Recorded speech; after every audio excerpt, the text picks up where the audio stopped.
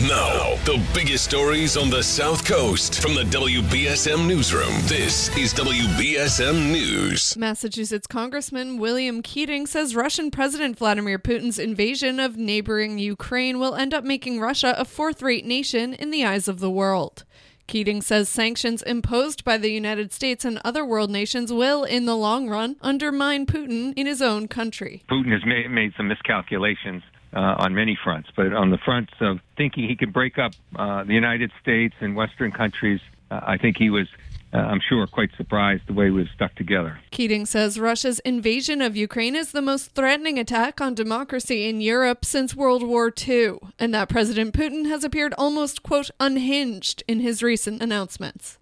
Registered nurses at St. Luke's Hospital have ratified their first union contract. The nurses joined the Massachusetts Nurses Association following a National Labor Relations Board election in November 2018 and began bargaining with South Coast Health in May 2019. Karen Corbett, co-chair of the bargaining committee, says the contract will immediately benefit nurses, patients, and their communities, and make positive impacts for years to come. The agreement covers nearly 700 nurses at St. Luke's. In a press release, the association says the contract resulted in a number of provisions to support and protect nurses now and in the future. They include improvements to staffing levels, health insurance benefits, and giving nurses more control over their schedule.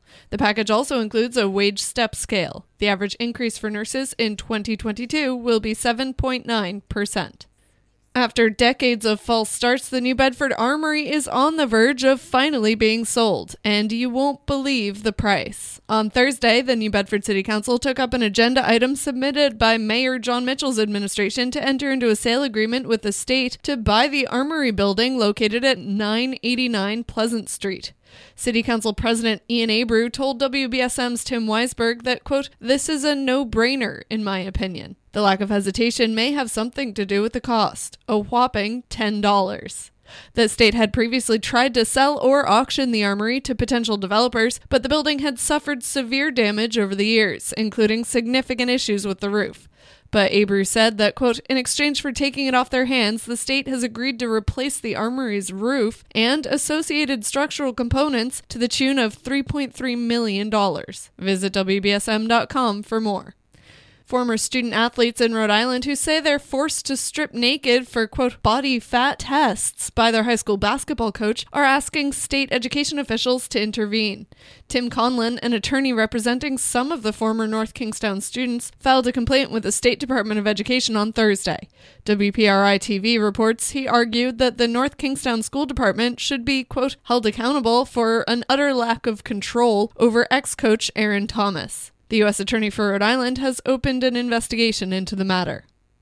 Thousands of people took to the streets in downtown Boston on Sunday in support of Ukraine in its battle against invading Russian forces. The rally started by the Boston Public Garden, and the group peacefully made its way to the nearby Boston Common.